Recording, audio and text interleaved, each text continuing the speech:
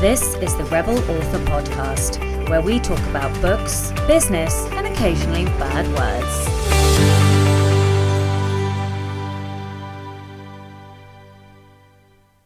Hello everyone and welcome back to the Rebel Author Podcast. Today is episode 7. Let me just apologise for my voice. I'm a bit croaky today. I'm a little bit under the weather.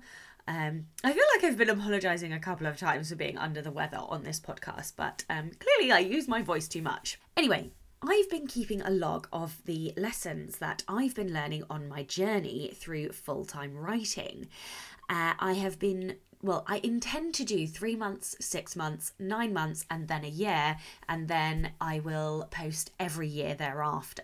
So a few more this year than in later years. Anyway, I've just posted up slightly late, but the lessons that I've learned from being not being employed for 6 months. I actually freaked out last night because I have a countdown app and it understandably counts down to all big events. And I had one counting down to leaving my job. But the cool thing about this app is that after you reach the big day, it then continues counting, but counting up. So how long has it been since?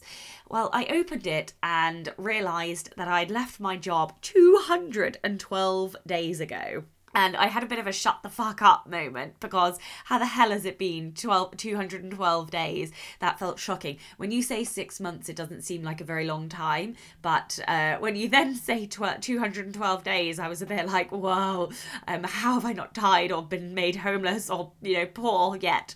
But yeah, fuck you, corporate world, never going back. I will put the link to the lessons that I have learnt in the show notes. Next up, I have been a very long time fan of YouTube sensation Jenna Moreci. She is absolutely hilarious and she has a potty mouth that's even worse than mine.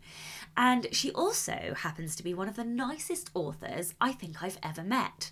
So I was absolutely delighted when she asked me to be on her YouTube channel talking all about how to go full-time as a writer. If you would like to listen to that if you would like to watch that YouTube show, I will post the links in the notes. Okay, on to Nano. As I record this, it is the 29th of November.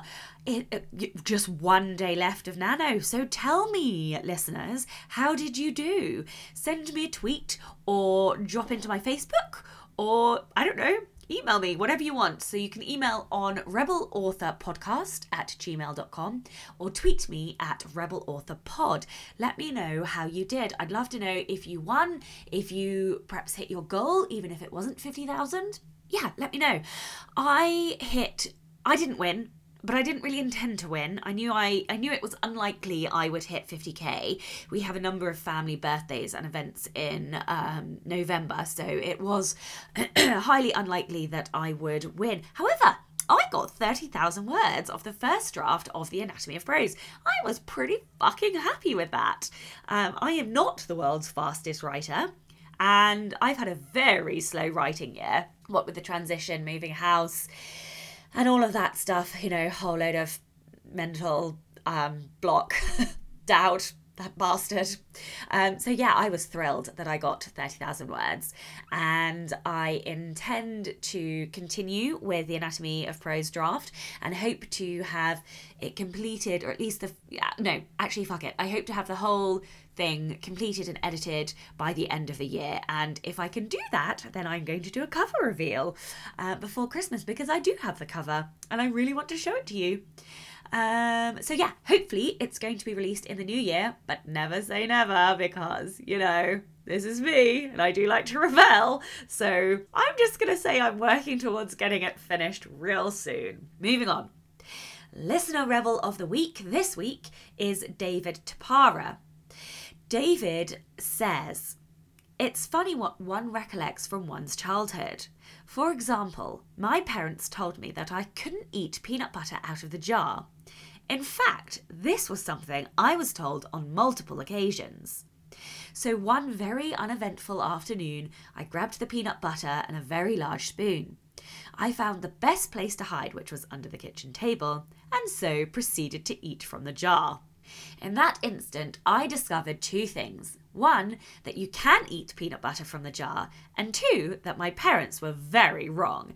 Even worse, they'd lied to me. Now, the punishment in the 70s can be a tad excessive, so I'll spare the details and parents lie. To this day, I evil smile at every peanut butter jar I walk past in the supermarket, and don't evil smile with people around. They tend to judge. Thank you very much, David. I love that story. Rebels, what am I trying to say?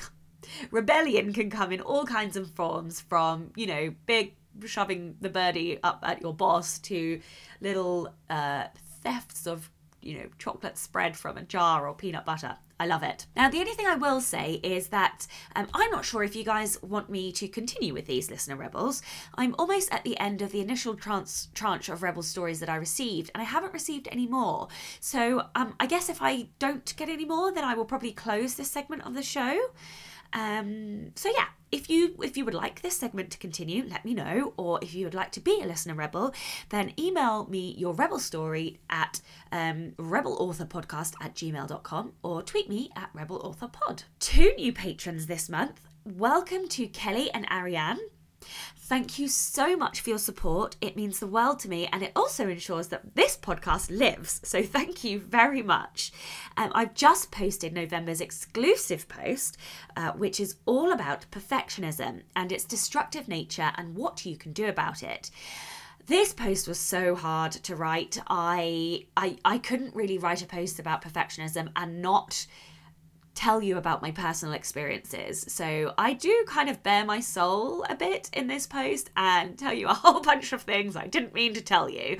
There's also there's a funny photo as well to go along with it. So if you would like to get access to that, as well as the backlog of all of the posts and early access to all of the Rebel Author podcast episodes, you can by visiting www.patreon.com/Sasha Black, and that is Sasha with a C and not an S. Okay, one more announcement before we start the show. I wanted to let you know that as part of her launch, my guest today, Katie Forrest, will be running a live Q&A in my Facebook group all about time management, and that is going to be on the 11th of December 2019 at 1 p.m. So if you would like to join, I will leave a link in the show notes, or you can you can type in 13 Steps to Evil in Facebook and you should find it in the groups. Okay, on with the show. Hello and welcome back to the Rebel Author Podcast. Today I am with Katie Forrest. Katie is an indie author, time management geek and director of a boutique law firm and mum to a daughter with complex additional needs.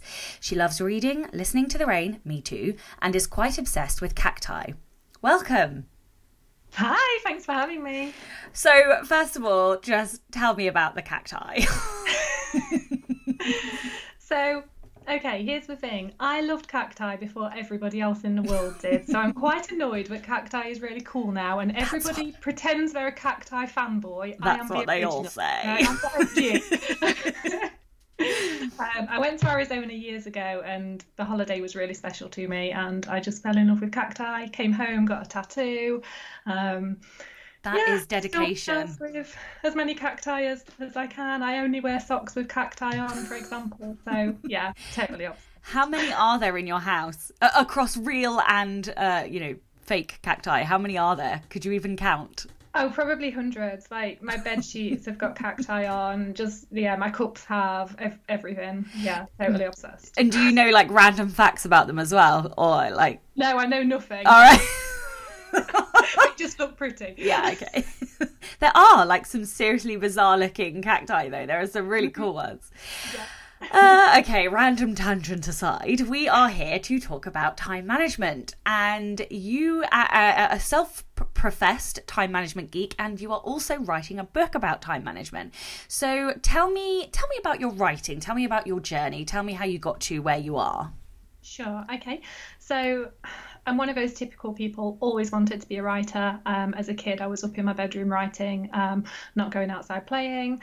So always been a complete geek. And then life got busy, and so I didn't write for years and years and years. And then at the end of 2017, I realised this is crazy. I have got to just make the commitment, because my life is never going to calm down. So I need to just make it a priority. And so I made that decision end of 2017, published 11 books in 2018, and just kind of short books, little books. Yeah, still it was 11. I'm trying to pick myself up off of the floor. Anybody that can publish at that rate, I bow at your feet. I feel so unbelievably slow in comparison, but I just, tell me all the secrets.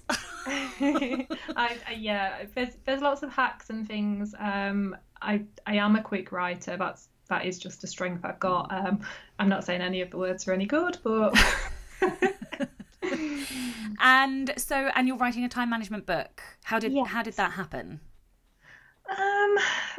Lots of people were asking how I was managing to write and publish fairly quickly, while working a full-time job and raising my daughter. So I kind of just started to think there is an interest out there, and I've always been obsessed with time management. So if you look at my bookshelves, they are just full of time management books, but I don't necessarily think those ideas are meant for creatives. Very often it's kind of management speak. So I wanted to do something with creatives in mind.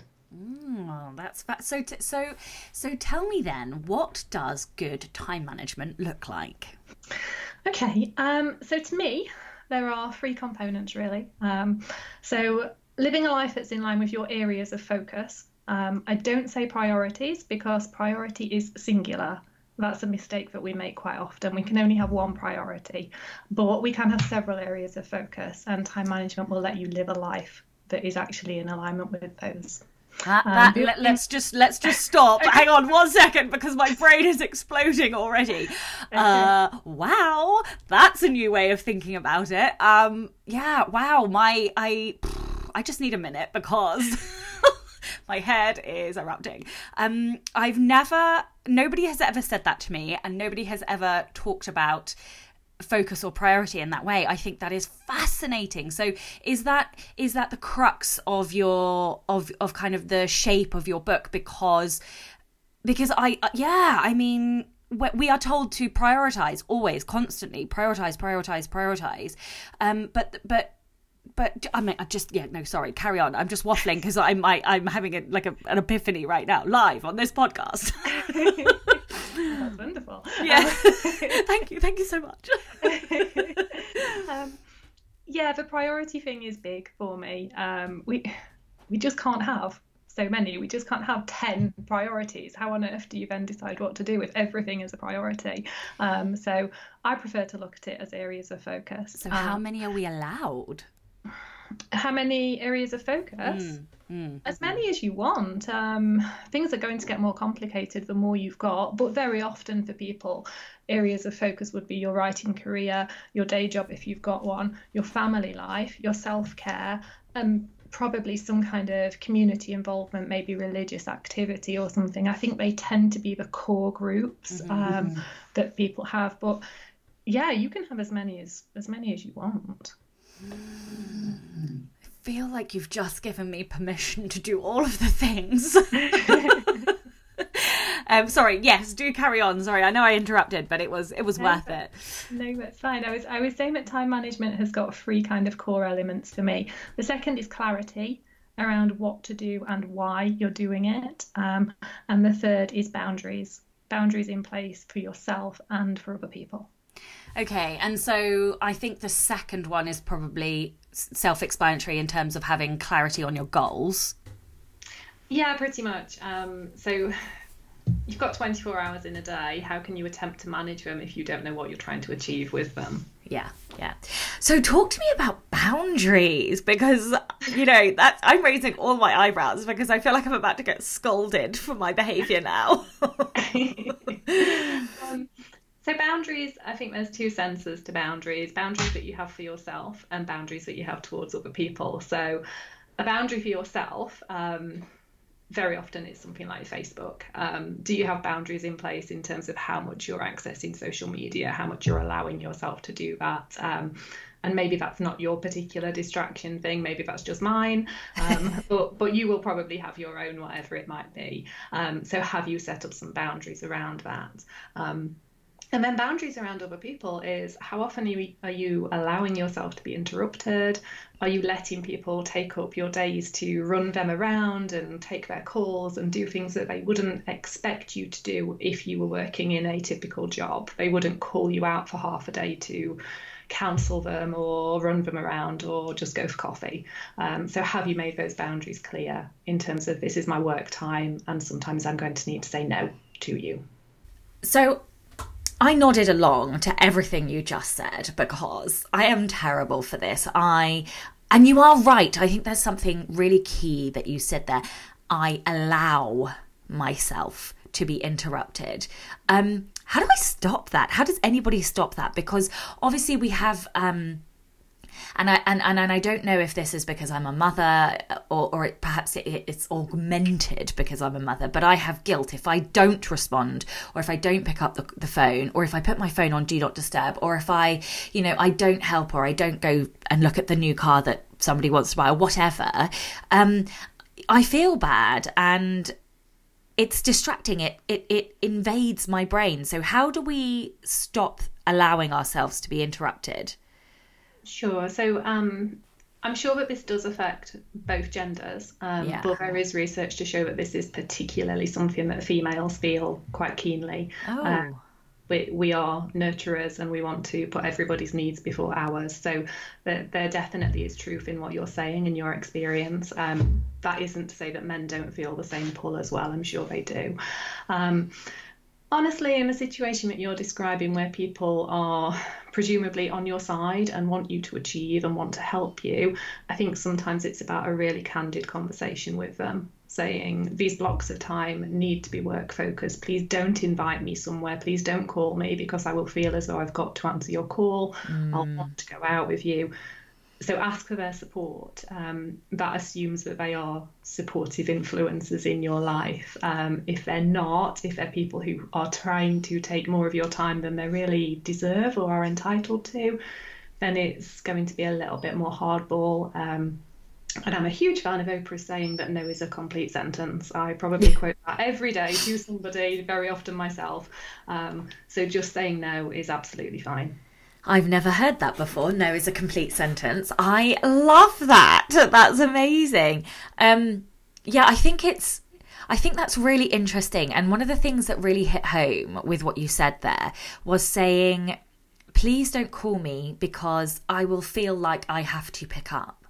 And that is so true. That really is the crux of it. And actually just communicating that and explaining that when you text me or when you call me, even if I have, the Do Not Disturb on or whatever, if you have Macs and iPhones, everything's connected, it all populates across your computer. It's true. I do feel like that. And actually just having that, being truthful and saying I feel like I have to pick up and answer, that places the onus of the problem on yourself and not to the other person. And I think that's probably quite key in not letting your family feel like they are the problem, I suppose.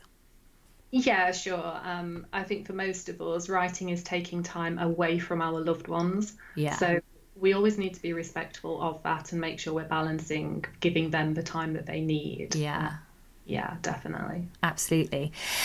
Okay, so tell me about the phrase busy work, because I've heard you say this. I say this all the time. I am busy. I'm really busy. I'm too busy. I can't, blah, blah, blah. And I think that we all fall prey to this. So can you explain what busy work is? What busy work is in air quotes versus what productive work is? Yeah, sure. The challenge here is that busy work is genuine work. So busy work is something that needs to get done. So if you need to unload the dishwasher, of course, you've got to do it. You can't. Nobody needs to do that, darling. But these are they're not imaginary jobs, and that's what is so difficult about them. ultimately, busy work is not your priority work. It's not work that is directly going to move you forward. And when you're looking at what you're doing and whether it is productive work or busy work, one of the questions I ask myself is this something that only I can do? And if the answer is no, it's probably closer to being busy work. And that isn't to suggest that you need to be outsourcing everything apart from your core areas of focus, which for a writer are probably going to be the writing and not much else. Pretty much everything else could be outsourced. I'm not saying go out and do that, but that question will help you stay on track in terms of, is this productive or busy work? Yeah, and I think it also helps you to understand what is urgent, because I think there is I know I really struggle with my inbox. My inbox is the bane of all of my problems because I use it a bit like a to-do list. So if that you have that horrible red notification that's like, danger, look at all your to-do list.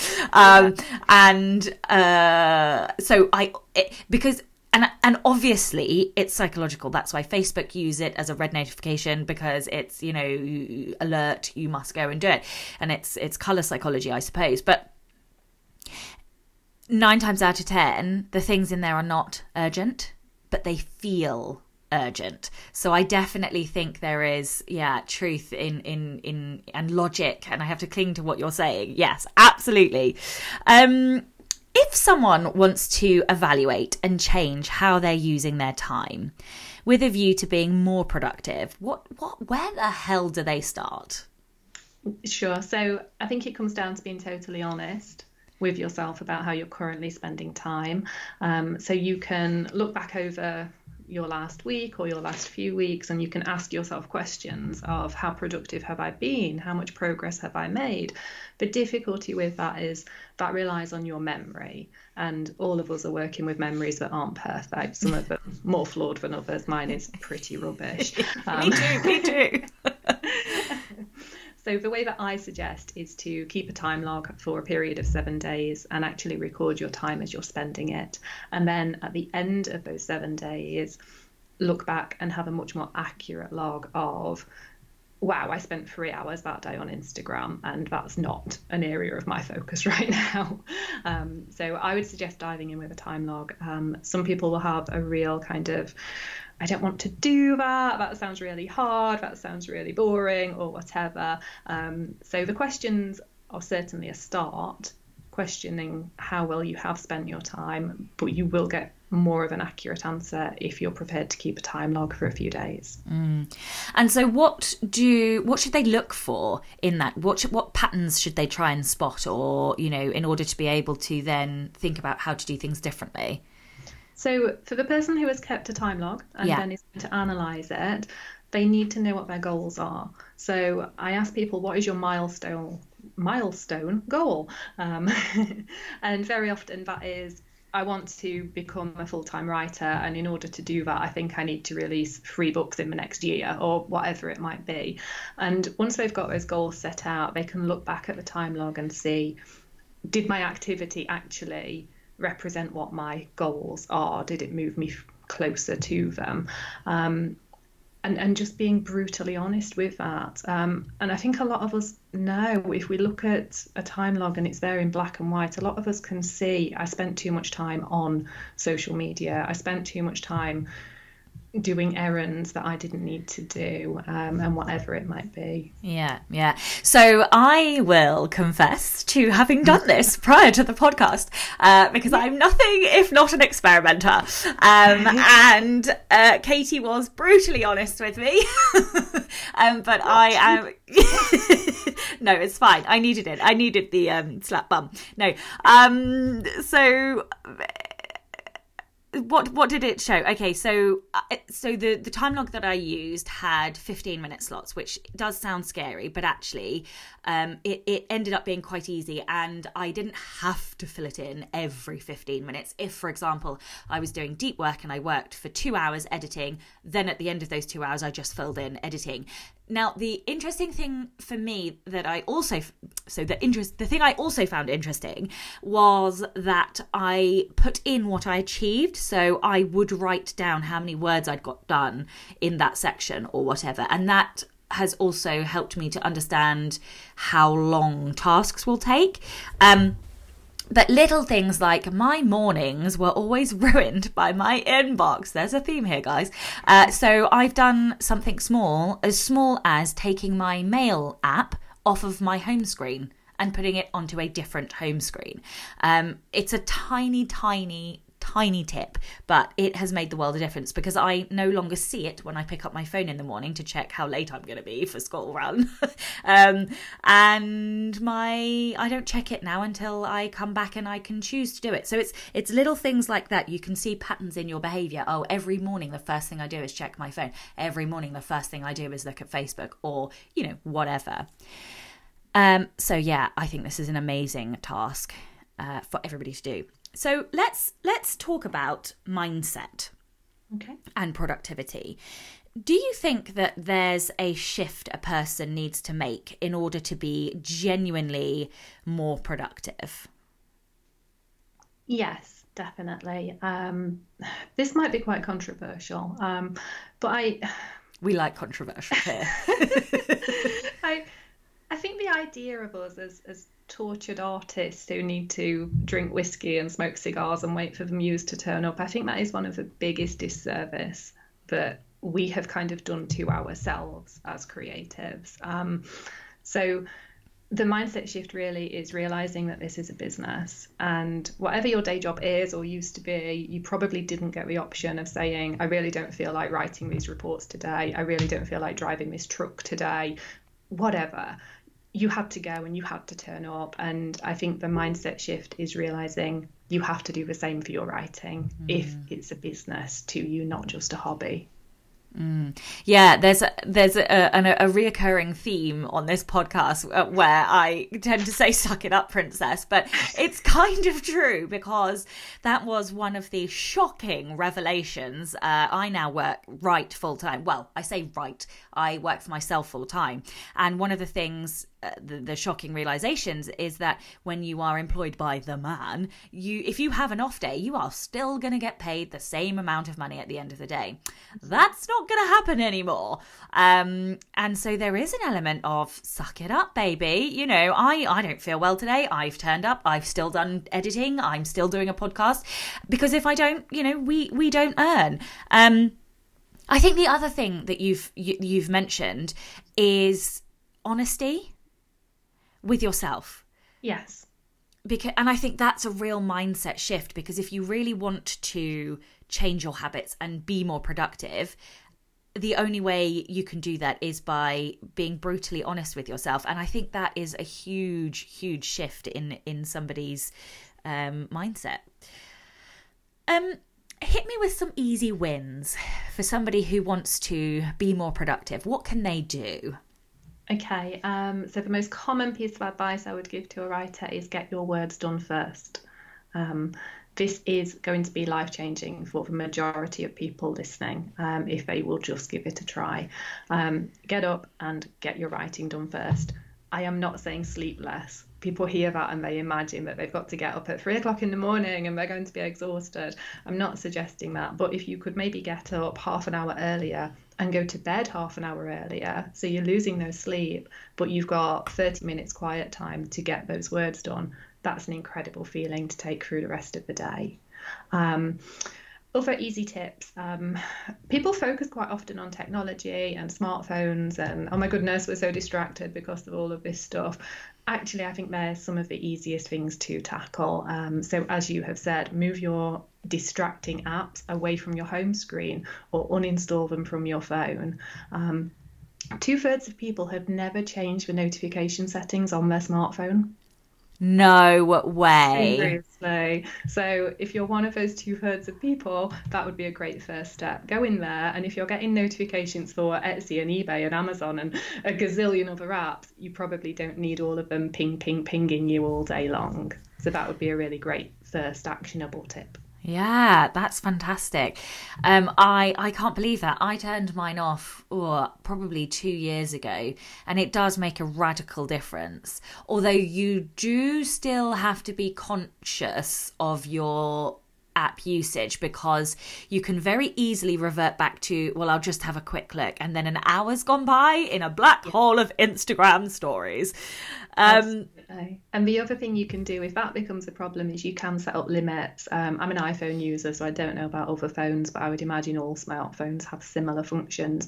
You can limit particular apps or categories of apps. So I have a 45-minute a day limit on my social media apps, and that's enough time. Like, if I'm on there longer than 45 minutes, I know I'm wasting time, let's be honest. Yeah, but there you go though, being honest, because I'm like, no, 45 minutes is nothing. And I'm like freaking out, but I'm like, no, come on, Sasha, because let's be realistic, 45 minutes is nearly an hour. What can you do in an hour? You know, but you're so right. But it is these embedded habits that we need to break. Just on let's just explore the distraction thing a bit, because there's kind of two things. There are some apps that you can use. I use one on my Mac called Self Control. It's sort of a spade shape with a skull on it. But there's also other software called Freedom Software, I think, that you can use, which basically puts a time lock. It stops you accessing social media sites or whatever sites you choose that are distracting on your computers. But let's, distractions are distractions. So what about things like the free write? So for those that don't know about the free write, it's a very expensive piece of analog technology, essentially. It's a you can type, it's a modern typewriter, essentially, a modern keyboard with no internet, more or less. And then so you have the complete distraction-free writing, but it's like $600 or something.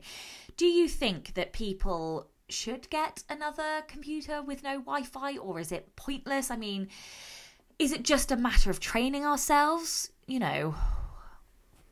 It's going to be different for each person. My personal opinion is, there's a level of distraction that we all kind of give into through the day. But if you feel like distraction is a bigger issue for you than it might be for the average person, then I would ask you why. So what are you trying to avoid? So if you're getting distracted, you're trying to avoid some kind of pain or discomfort. What is that? And if there is a deeper root, I personally don't imagine that any particular device is going to solve that for you, because maybe then you'll just start hoovering or something. Like there's a million ways to be distracted. I'm sure you'd find others. Yeah. And again, we're cycling back. We are cycling back, everybody, to the fact of being honest with yourself and saying, honestly, what is the priority? Content is king when you're a writer. And if you are not producing words, you ain't going to be earning money at the end of the day. But actually, that's quite an interesting point about other problems and deeper issues. Are there any people who shouldn't focus on time management and productivity hacks? Yeah, certainly. So people in what I call crisis mode, very often a person in crisis mode does start looking at time management because they feel as if their life is out of control. But it isn't the right time. Again, just in my opinion, I don't think it's the right time. And I would define a crisis as being something that is short-term and unexpected. So the example I tend to use is having a baby. If you're pregnant and you'll know you're going to have a baby, having that newborn baby will be so life-changing, as we both know. Yeah. But it isn't a crisis. It was expected. You knew it was going to happen.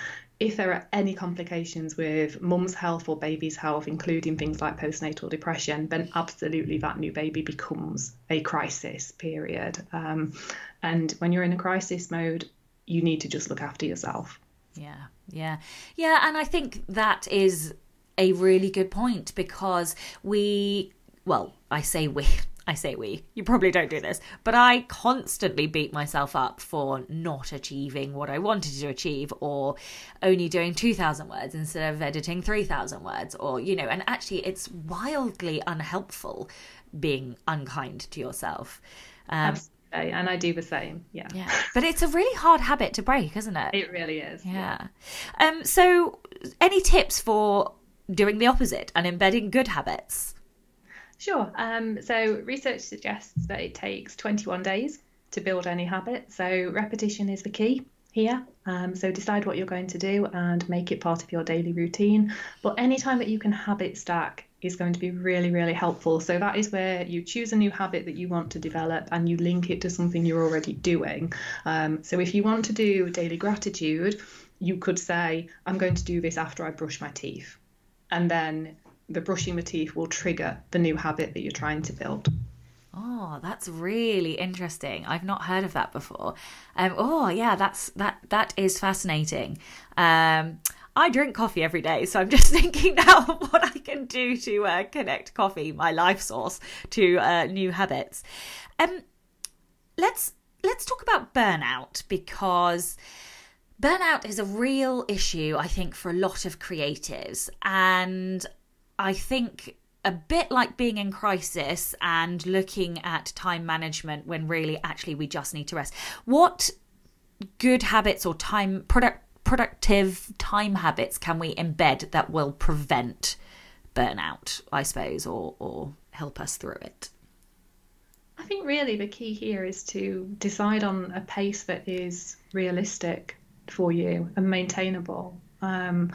So if you know that you can write 2,000 words a day, don't put yourself into a situation where you're going to have to write 6,000 every day. That is going to lead to burnout. Yeah. Recognize your limits and try to avoid comparisonitis, really. Yes, that little bitch. I